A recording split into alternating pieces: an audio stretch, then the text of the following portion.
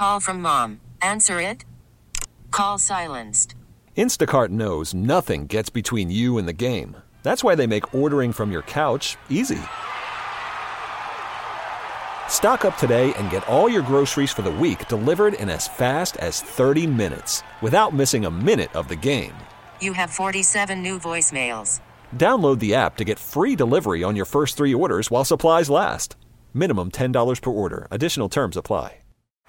Baseball is in full swing. NBA playoffs are heating up, and your NFL team is gearing up for training camp. Listen to the latest on the teams you love here on the Odyssey app. The biggest sports radio stations in the country, providing unrivaled local coverage of their teams, all in one place. Exclusive interviews with players, coaches, and team executives, streaming live and always available on demand. Stay in the know with your favorite teams right here on the Odyssey app.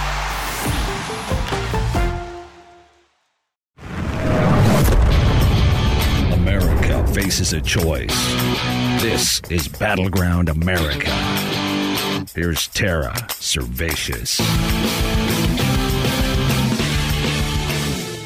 5 shocking stats show the actual financial situation, economic situation in the United States of America headed into 2023. And it's nothing like the refrain the media keeps giving you. We're in pretty good shape. We might head into a recession. No. We're in a place we really haven't been before. Stat number 1 is from the Wall Street Journal, from an article called Housing Slump Set to Give Fed an Inflation Fighting Assist. Sounds like good news until you read the article and your jaw just drops. Here's why. The Federal Reserve's interest rate increases have brought on a housing slump as severe, by some metrics, as that of 2007 to 2009. Already? Wait. We're in a housing slump as severe as 2007 to 2009. Folks, that precipitated the Great Recession. We're already there, and we haven't seen the worst of it. It's jaw-dropping. Okay, but why are we here? Well, it's on purpose. The Federal Reserve hiked interest rates through the roof, right? To slow down economic activity and caused already the equivalent of the housing market crisis of 07 to 09. And they're not done yet. Why did the Federal Reserve do this? To slow down inflation. See, that's the problem. Because as the Federal Reserve is slowing down inflation, Congress, which caused inflation, just passed an omnibus that'll require us to print around $1 trillion. What'll that do? Cause more inflation. So let me bottom line it for you, because it's shocking once you understand it.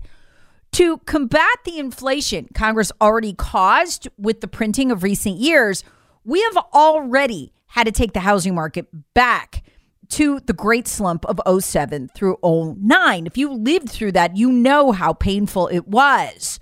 And we're already there. What will the Federal Reserve have to do to bring down the inflation after we print another trillion? And what does this mean?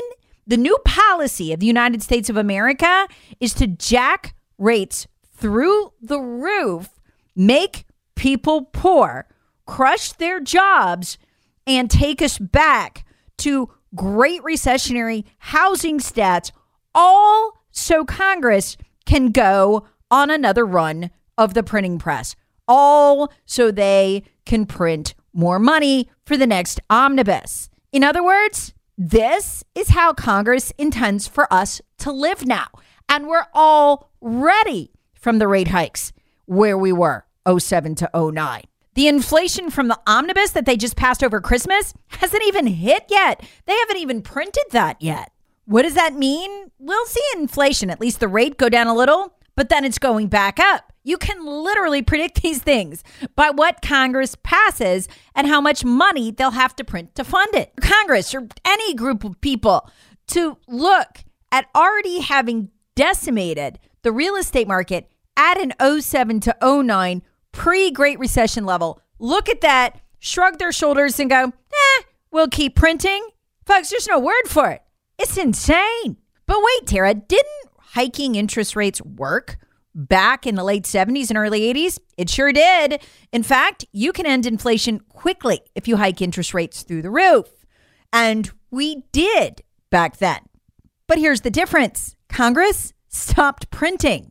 And under Reagan, we went back to sane energy policies, which leads us to insane stat number 2, which comes to us from the UK Daily Mail. And it's shocking. Think your electric bills are high now? Oh, wait till you get your February bill.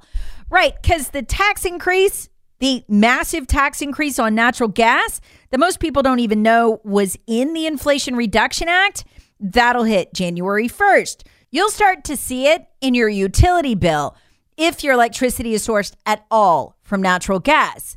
How bad will it be? You might want to sit down. According to the American Gas Association, this new methane tax will result in a 17% increase on the average family's utility bill. Let me repeat that. 17% increase. Folks, this is as we had that poll going into Christmas with 25% of parents now struggling to afford all their family's food needs. Can you imagine the cruelty of this? Democrats don't care, though. Here's the question, and the UK Daily Mail doesn't get into this. You might want to read this article, by the way, because it's shocking. It's think your bills are high now, ? All the tax hikes hitting Americans on January 1st revealed electricity costs to shore and even your nest egg isn't safe. So here's a question. If the average family's utility bill will go up 17%, what will that do to the average manufacturer's utility bill? Will we be able to make anything in this country affordably? Will we be able to compete at that level? I just don't think so. What's that going to do?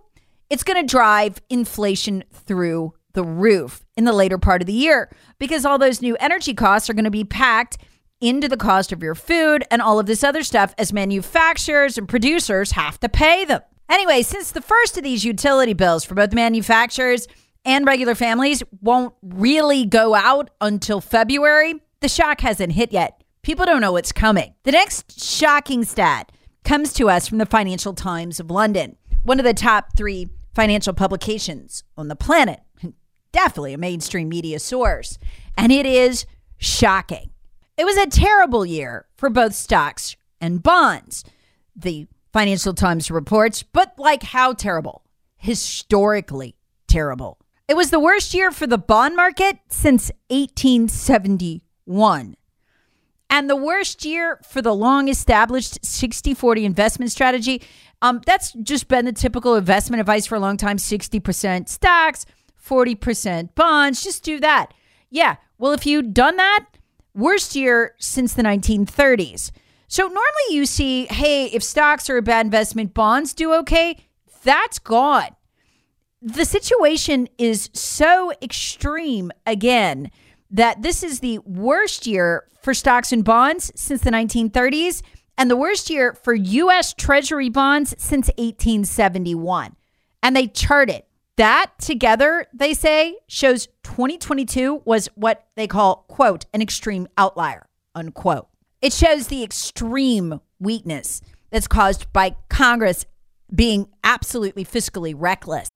Call from mom. Answer it. Call silenced. Instacart knows nothing gets between you and the game. That's why they make ordering from your couch easy. Stock up today and get all your groceries for the week delivered in as fast as 30 minutes without missing a minute of the game. You have 47 new voicemails. Download the app to get free delivery on your first 3 orders while supplies last. Minimum $10 per order. Additional terms apply. Number 4, these numbers. The S&P 500 finished down a whopping 19.44% for the year. The Dow off by nearly 9%, and the NASDAQ melted off a staggering 33.1%.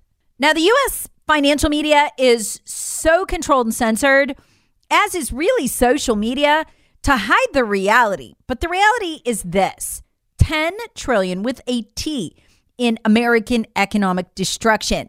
And Americans now really have to turn to foreign media like the Financial Times to learn what a disaster 2022 was. The state of denial of the U.S. financial media is, honest to God, just so, it's shocking to the point of being surreal. One of the things, if you watched any of it for any length of time over Christmas, that you would have heard was, oh, we need to find workers to fill these jobs. They're still carrying on with the fabrication that the country created millions of jobs last year, but it didn't.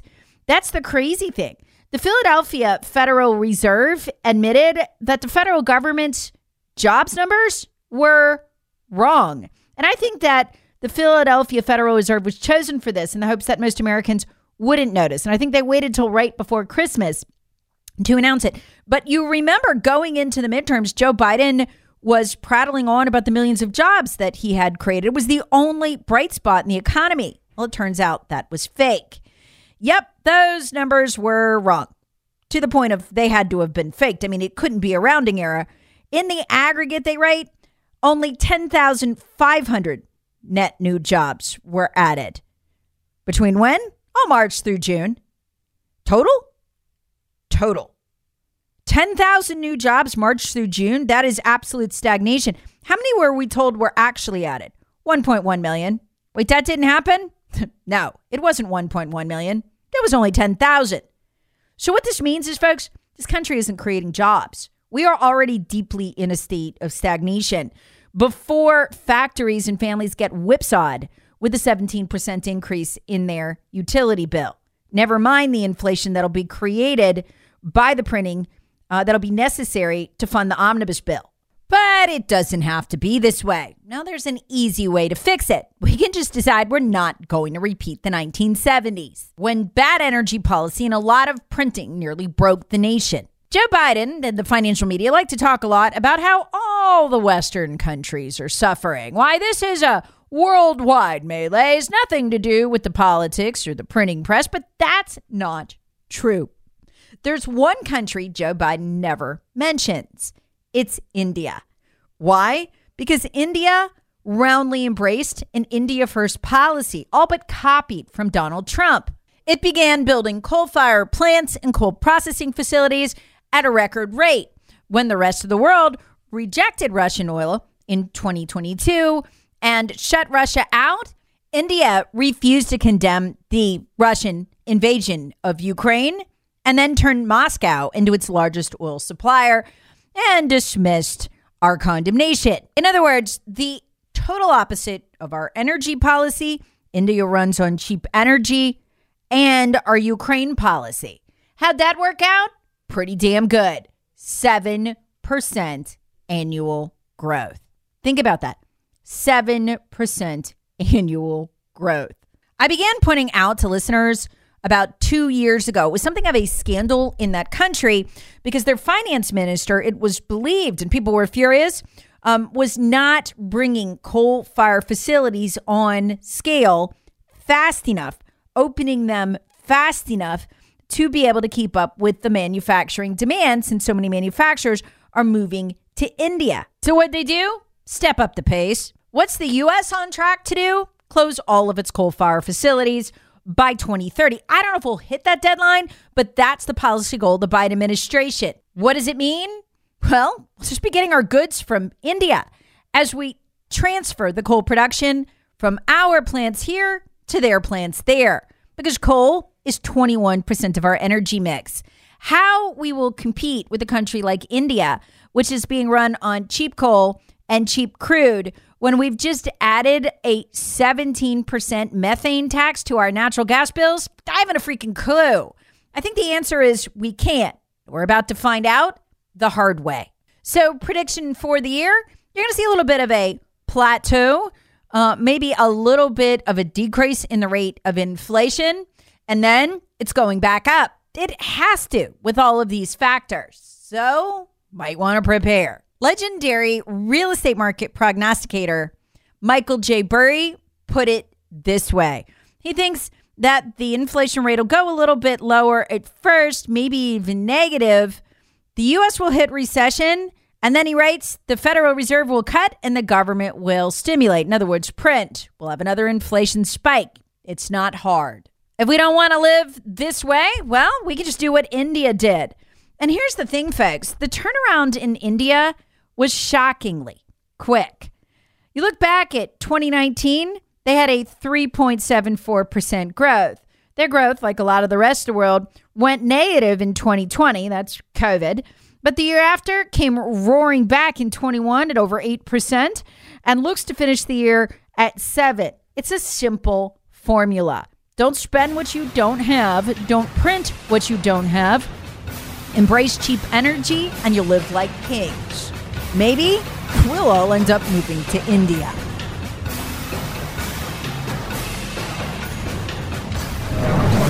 Battleground America with Tara Servatius. Please subscribe on the Odyssey app or wherever you get your favorite podcasts. Share with friends, family, and other free thinkers. Thanks for listening. Baseball is in full swing. NBA playoffs are heating up, and your NFL team is gearing up for training camp. Listen to the latest on the teams you love here on the Odyssey app. The biggest sports radio stations in the country, providing unrivaled local coverage of their teams, all in one place. Exclusive interviews with players, coaches, and team executives, streaming live and always available on demand. Stay in the know with your favorite teams right here on the Odyssey app.